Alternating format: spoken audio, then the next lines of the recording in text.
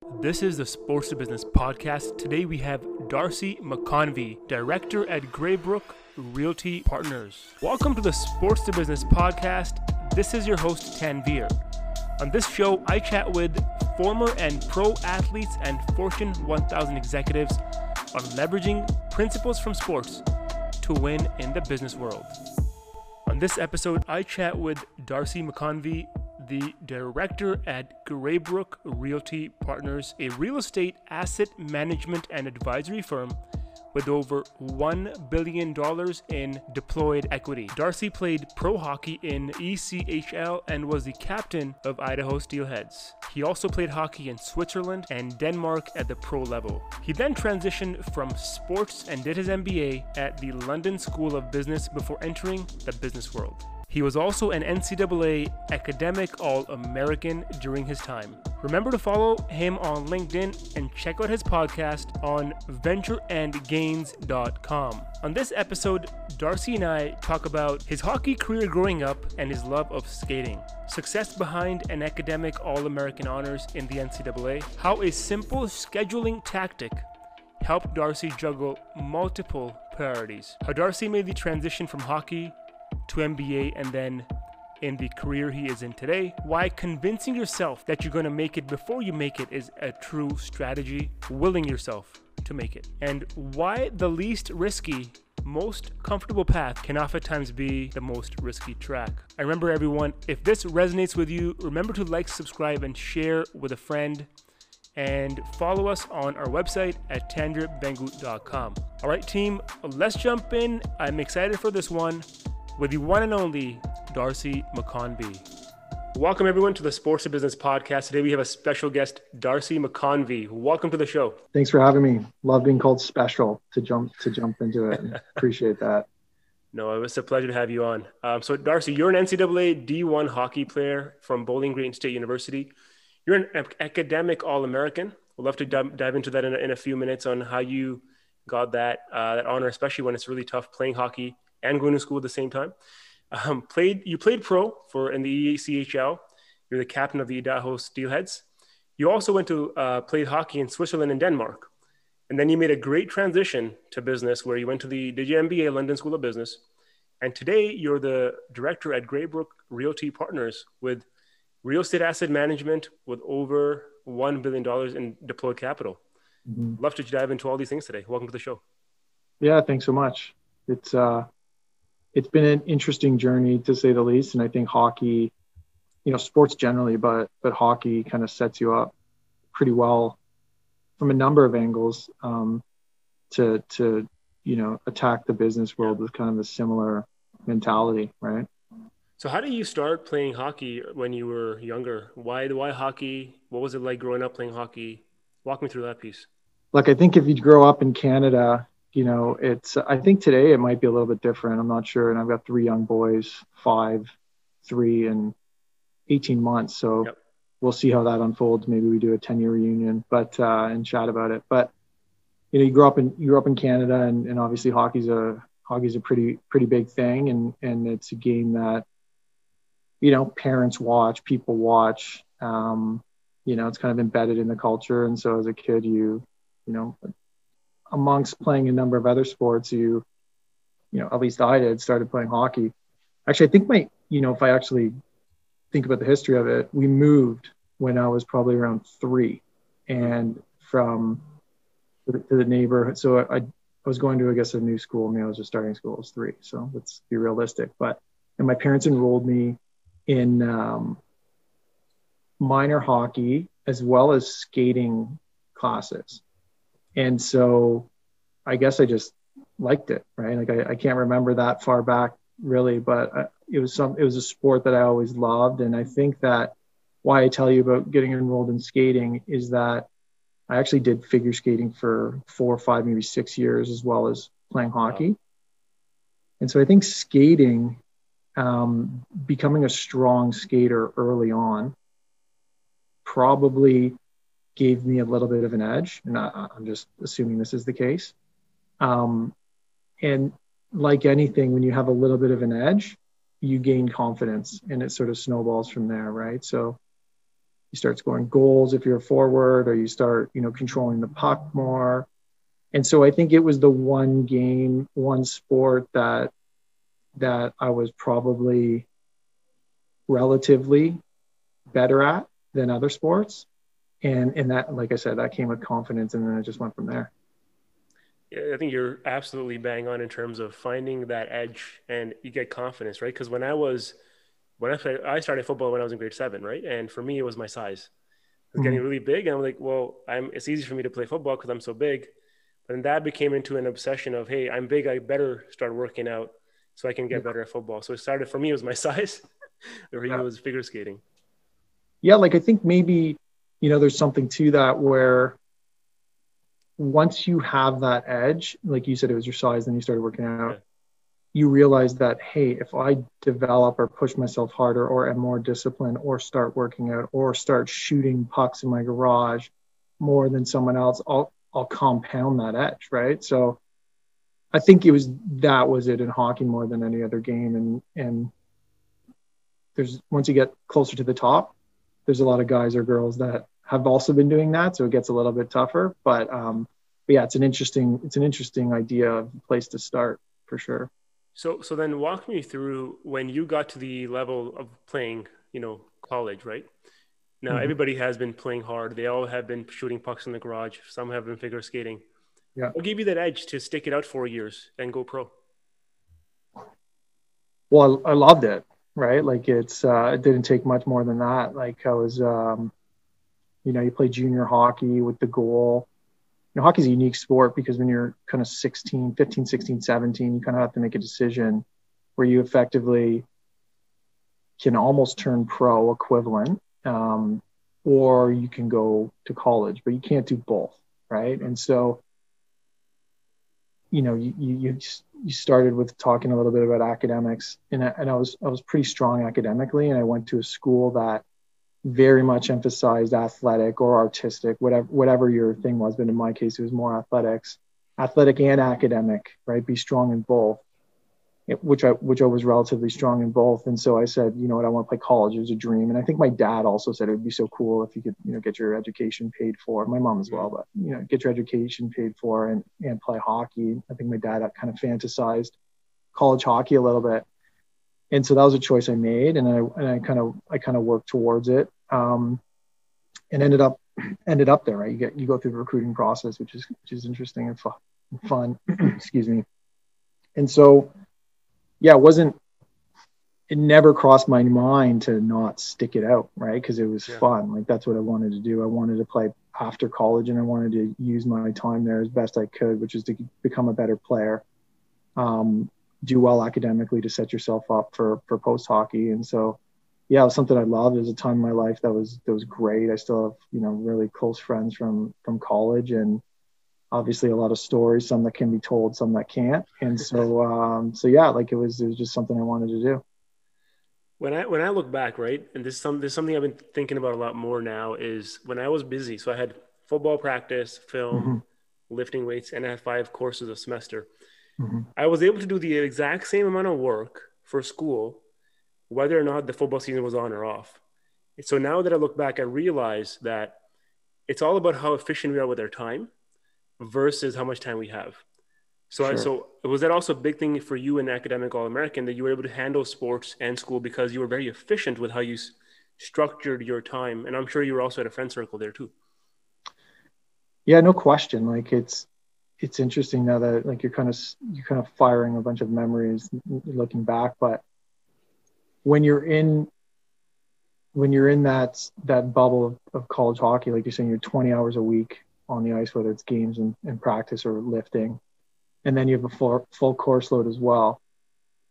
And your professors don't necessarily take it easy on you because you're an athlete, right? Like you're just a student. And so I think the structure really helps a lot. That's that idea of scheduling, the blocks of time that you have to do schoolwork or study or be at class, and then you can turn it off, and the blocks of time that you train, you need to sleep. So, that's actually one of the things I try to replicate today. And it's funny because when you leave college and you go play pro, whether it's, like minor pro in the East Coast League or the American League, you've got all this time, And I swear I went 4 years. I'm like, I didn't have any time. And now I've got all this time.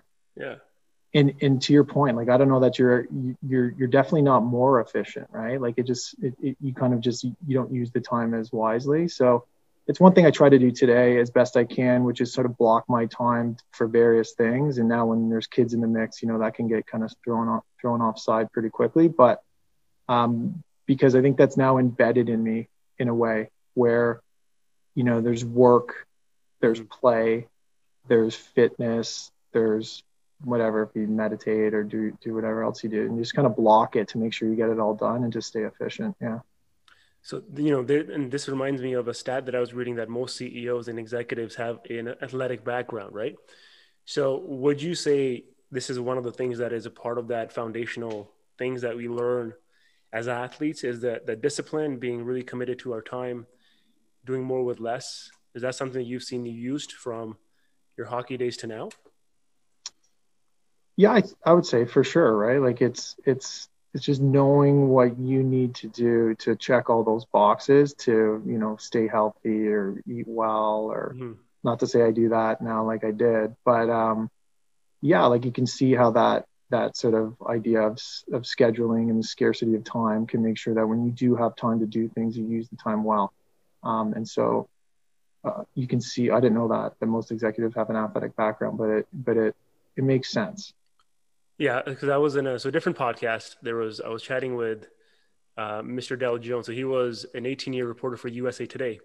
And he shared a stat that most executives have athletic backgrounds, but also most female executives, even though numbers are lower for various reasons that exist today, which is a problem, most female executives also have an athletic background, which almost shows you that there's some sort of a foundational value stream that is embedded, I think, in most people. Yeah, like I actually just heard a podcast which is incredible. A guy named Patrick O'Shaughnessy, Invest Like the Best. I don't know if you know the podcast. It's phenomenal. He does a great job. And he had, I forget her last name now, I should know, but I think her first name is Claire, and she's one of the executives at Heinz. And it seems like she's got 10 full-time jobs, does amazing at all of them. Wow. And is a former USA track superstar, right? And I think that she talks a little bit about that, how like track not only gave her that structure, but it also gave her a mindset that allowed her to, really take quick steps in the business world. And it's a fascinating listen for anyone out there that wants to listen. Claire, she's from Heinz, Claire, and Patrick O'Shaughnessy, one of these podcasts. So, awesome. Yeah. Yeah. Again, I think there's so many things that make that transition, right? Like I work with some student athletes now, and I know we're diving into this a little deeper, but a lot of student athletes that, come to me and say, well, you know what, I was 4 years in school, and I was playing, whatever sport for most of my time. I didn't take any mock interview lessons. I didn't work on my resume. I didn't do an internship. I'm like, but you have all the transferable skills that you need. Right. Mm-hmm. So I think there's a lot more value to that. But I want to ask you, Darcy, so, thinking about how these things have helped you in life, when you look back at your career from hockey to, I know you had your own business and now Graybrook, what is one or two values that have stuck with you from your hockey days, whether junior or NCAA, that you're always constantly saying the reason you're doing well today is because of these values? Yeah, I think there's more than one or two, but I think that attitude is a big one. Yep. And when I think about attitude, it's not just being a good teammate and stuff like that.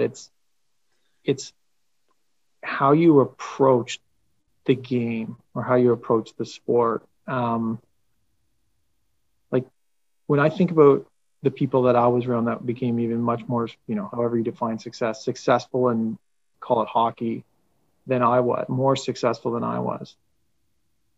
They were so convinced in their mind that they were going to make it, and they ended up making it, right? So this is something that I've actually taken forward from sports, and I probably realized that I did realize it too late, but I'm glad I realized it.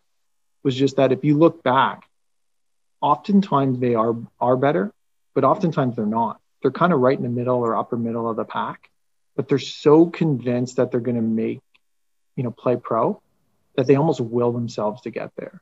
So like that idea of literally willing yourself to get somewhere if you really, really want it blew me away when I realized it. But that's the reality of pretty much anyone who's been successful, right? Whether you call it visualization or, whatever they're doing, that was striking. And the other thing that I think is quite interesting, and like you can kind of parlay it into just having faith, right? And I don't mean that in a spiritual way necessarily. I mean it in just faith in yourself, right? Like that it's going to work out. And if you have that, then anything that comes across that's negative or difficult, like you can kick in that gear of persistence that will keep you going, right? So like those two things, and I know there's others that, I probably should highlight and I'm not, are the two things that really stand out. The second thing you said, it reminds me of a concept that an Olympian was actually talking about. He said, look at your efforts, your life in a long-term horizon where anything that comes up that is not part of your plan, don't think of it as a failure. Think of it as how are you going to navigate this? How will you use this to learn and adjust your plan, iterate, so that you can continue moving to that long-term 3 to 4 year journey, right? Mm-hmm. I think that's a very similar to what you said for a second. It's like, that something might come up, but if you're persistent, because of football, hockey, football, whatever it is, you're going to continue making progress, right? So I think it's a very, very, very unique concept. And then the first one you mentioned, there's this book, The Secret, right? Mm-hmm. I mean, there's different things that you can lay it to. It's like either there's a power of visualization or the power of whatever. Like if you think you can do something, you're going to start doing the things that get you there. It becomes the action you take are what you believe that you want to do. So I think there's different ways of saying that as well. Yeah, very true. For sure. It's a tough thing to articulate. You almost just have to see it for it to register, right? Like everyone, when you get up the ranks, everyone wants it and everyone wants to be the best and everyone wants to get to the next level, but not everyone has, and everyone works hard and everyone lifts weights and personal bests and all these things, but not everyone is really willing to do it, and not everyone's mindset is where it needs to be to get there. So yeah, like all these things kind of go hand in hand. So let's dive into the second point there. When things come up that aren't part of your plan, how do you handle failures, and how has hockey taught you to handle adversity? I think hockey is one of those things where you constantly have to keep going, right? Like you're almost only in any sport, you're only really, some ways you're as good as your last game, and it's very much merit based.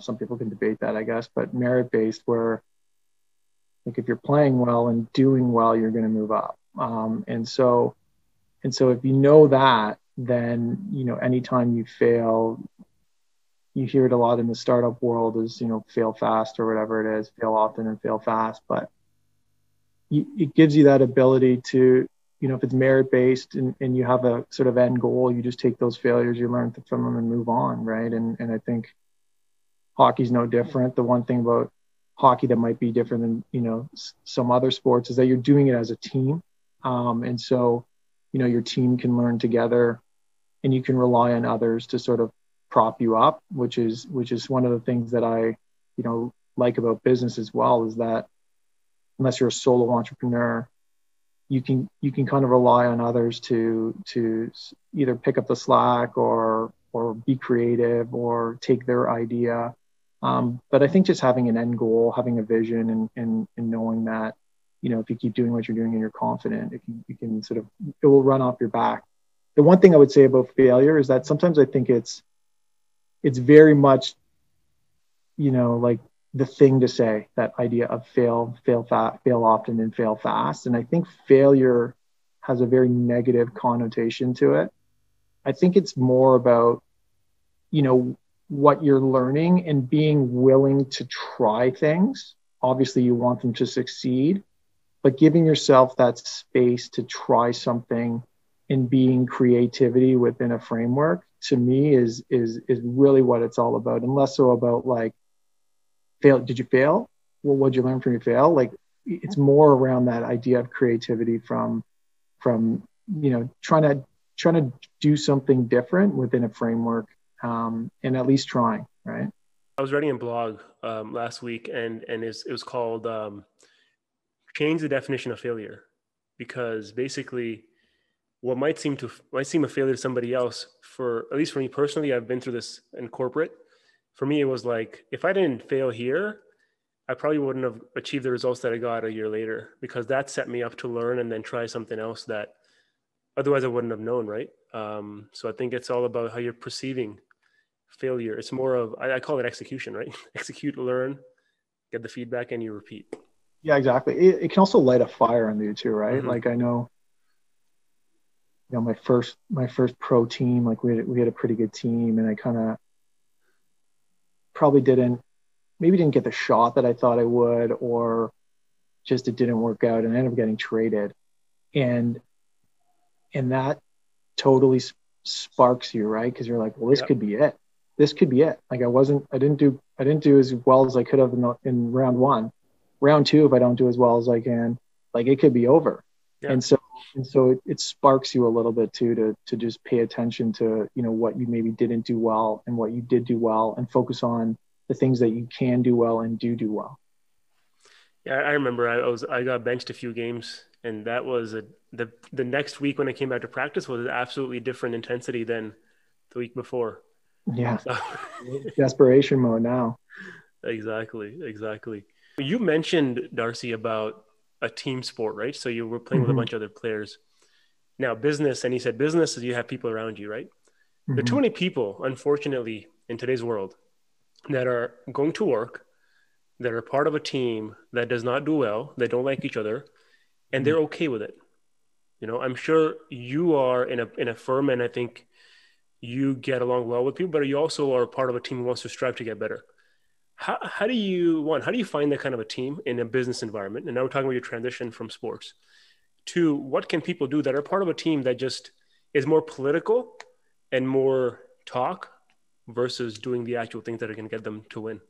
Yeah, I think sometimes it's that can be a tricky thing to find, right? Like you can in business, you can end up on a team that's the case, and it's a hard thing to shake out of people, right? And so I think that's where culture, values, vision play a pretty important role, in so much as you want to join a firm where you're very much aligned with all of those things, right? And so, like if you look at a lot of the consulting firms or whatever, like that they're going to be attracting high performing people. And if that's the culture and the vibe and the feel you want, learning from other smart people, that's also very competitive, hard work, learning interesting things, and that's your makeup, then try to find a culture where the majority of the teams are going to be like that, right? And I think that would be the case in, a lot of progressive industries like technology or, any tech firms where people are pushing forward, versus maybe in some older type businesses, it's more of like a low growth environment, which, I don't know this to be the case for sure, but I can imagine it's a little bit more hold the fort down than it is push forward, right? So I think there's a lot of things that would go into making a decision of, hey, well, what kind of person am I?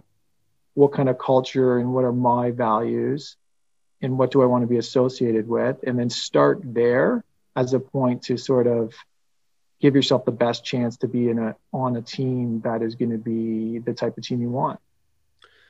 Yeah, it's also, you bring up a good point about some of these older businesses, right? And a lot of times it was the case when you went to university, it was probably like front and center that go work for a big company, you get a big name on your resume. That means you can go to other bigger companies afterwards.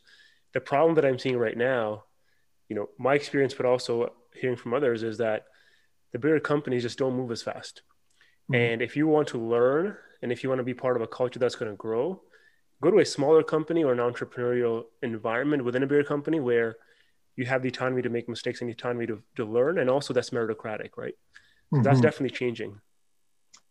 Yeah, it seems like it is. Like, I think that there's two parts to that. I think, like, oftentimes in bigger businesses, there's this knowledge base, and people where you can learn from them. Mm-hmm. You know, like a lot of people talk about like investment banking or consulting. And I think there you can learn very tangible skills that can parlay into, you know, now you have these skills that you can use elsewhere. But I certainly would agree with you that, you know, I think it's Seth Godin or one of those, yeah. I think it's him, where he says, like, you know, what feels like the most traditional or comfortable path or the least risky path oftentimes can be the highest risk. Because, you know, you imagine you go into a firm, you learn the skills, now you're getting paid pretty well, you kind of follow the track, now you're 5, 7, 10 years in. Are you really going to leave? Because you got a pretty good gig going. But, you know, now you're in your mid 40s or whatever the age, and all of a sudden they let you go, and you don't have these skills that you can necessarily use elsewhere. You know, you can't jump into a tech firm, right? So yep. I think, you know, when you're talking earlier about giving advice to people, and I actually, you know, hosted a guest on a podcast a couple weeks ago, and he gave similar advice. And I always think that, like, don't just follow the path to follow the path. Like, follow your passion or something that you like, try it, and to your point, make mistakes, but try a number of different things before you settle on your, you know, the path that's going to create the greatest trajectory for you. And I think a lot of times you can get caught up in taking the job that's either going to pay the best or that's been the traditional path, and you in some ways miss the boat. Yeah. Talking about business, right, where you're applying a lot of these things. So let's talk about Graybrook. Really curious. And I always ask this question to every single athlete on the podcast, Darcy. How have you applied the actual strategy side of your sport? So let's say hockey, you know, everything is like, a lot of people don't realize that even when you have the playoffs, people are running around. There's a lot more strategy that goes behind it than what you see on the camera. So that's strategy. We're on a team with people that you might not always like, right? You're looking at building leadership and taking advice from others on the team. You got to be part of a system, right? That you might not believe in, or you have to believe in. How do you bring all those stuff into your business today, and how are you applying those concepts from a very business 101 standpoint? Yeah, I think, you know, similar to sports, and I think a lot of it starts at the top, right? Like, one, if you step back, I think one of the things that is obvious, but maybe I implemented it later than I could have, is that I think coaching is important, not dissimilar to sports, right? Like, if you surround yourself with good people that are smart, that are growing, you know, or associate yourself with people that you ultimately want to be or have the life that they have, you know, these things are important.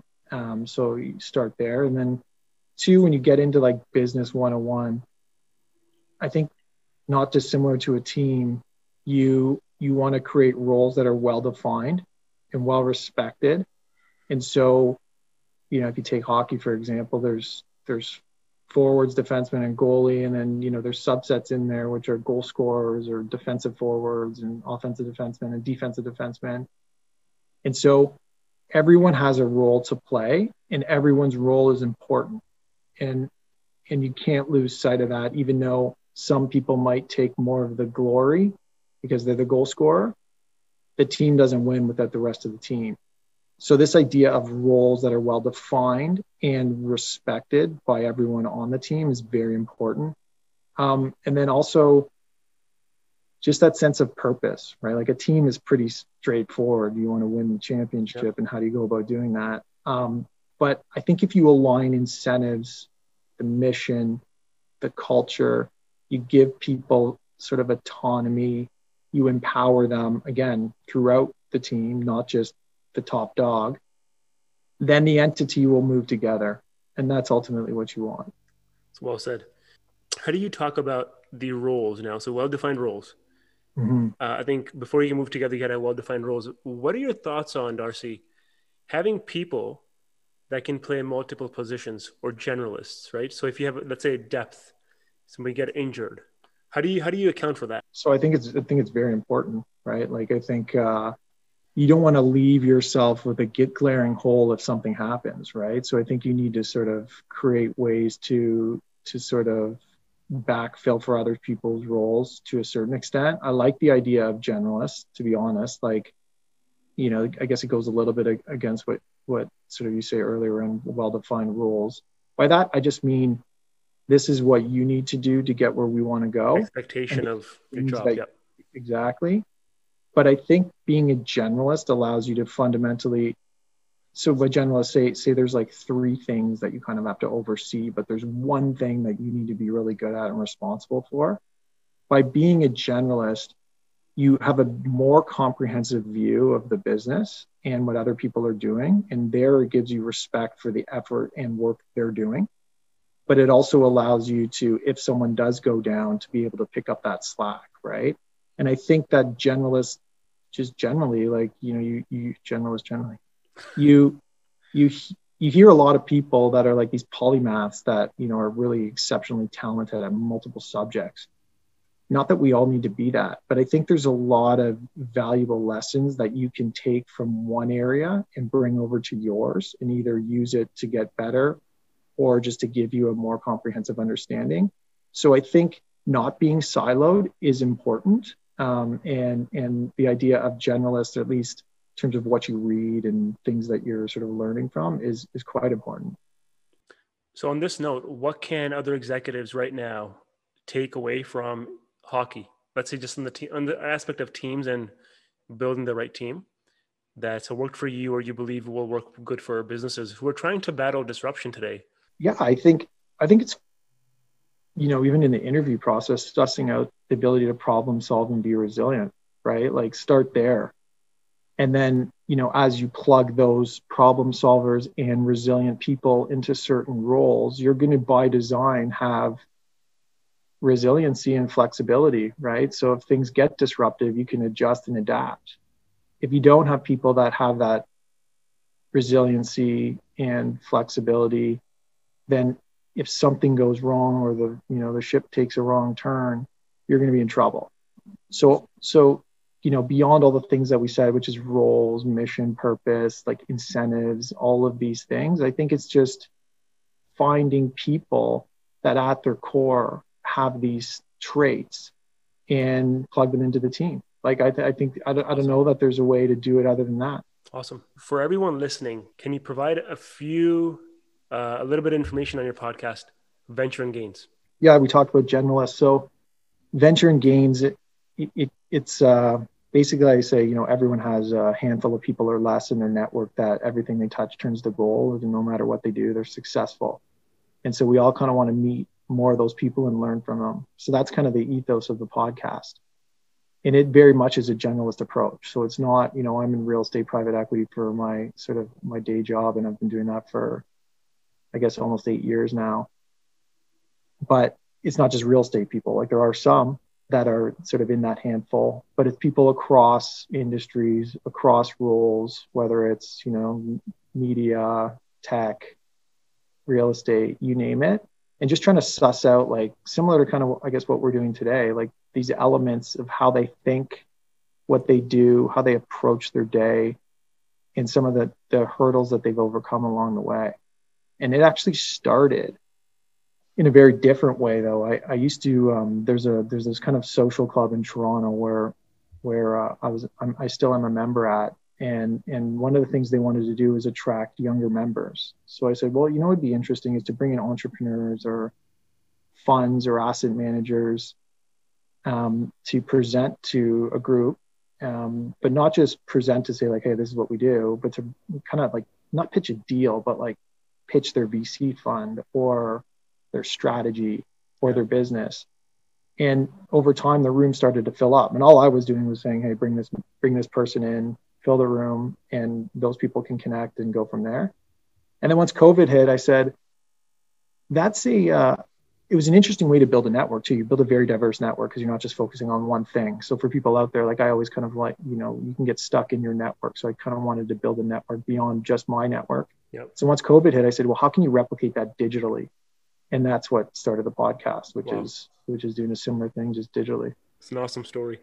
Where can people find that? Ventureandgains.com is the website. The firm I'm working at today is, and have been for a while and probably will be for quite a long time, is Graybrook Realty Partners. So yeah, check us out. Check out the podcast. Love people to listen. There's a lot of interesting guests, and season 2 is about to drop in a couple of weeks. So hopefully you can check it out. Awesome. Well, Darcy, thanks so much for jumping on. It's been a pleasure having you. Everyone listening, remember to check out Venture and Gains, and make sure to leave a nice review and subscribe to the podcast. And Darcy, thanks again, man. It's a pleasure having you. No, it's great. Love what you're doing. I think there's tons that people can apply, whether they're professional, collegiate, or elsewhere, sports into business. And so you take a great angle and you do a great job. So thanks for having me. Appreciate it. Thank you. Take care. Team, remember to like, subscribe, and share with a friend, and visit tambourvango.com for a ton of free content and exercises.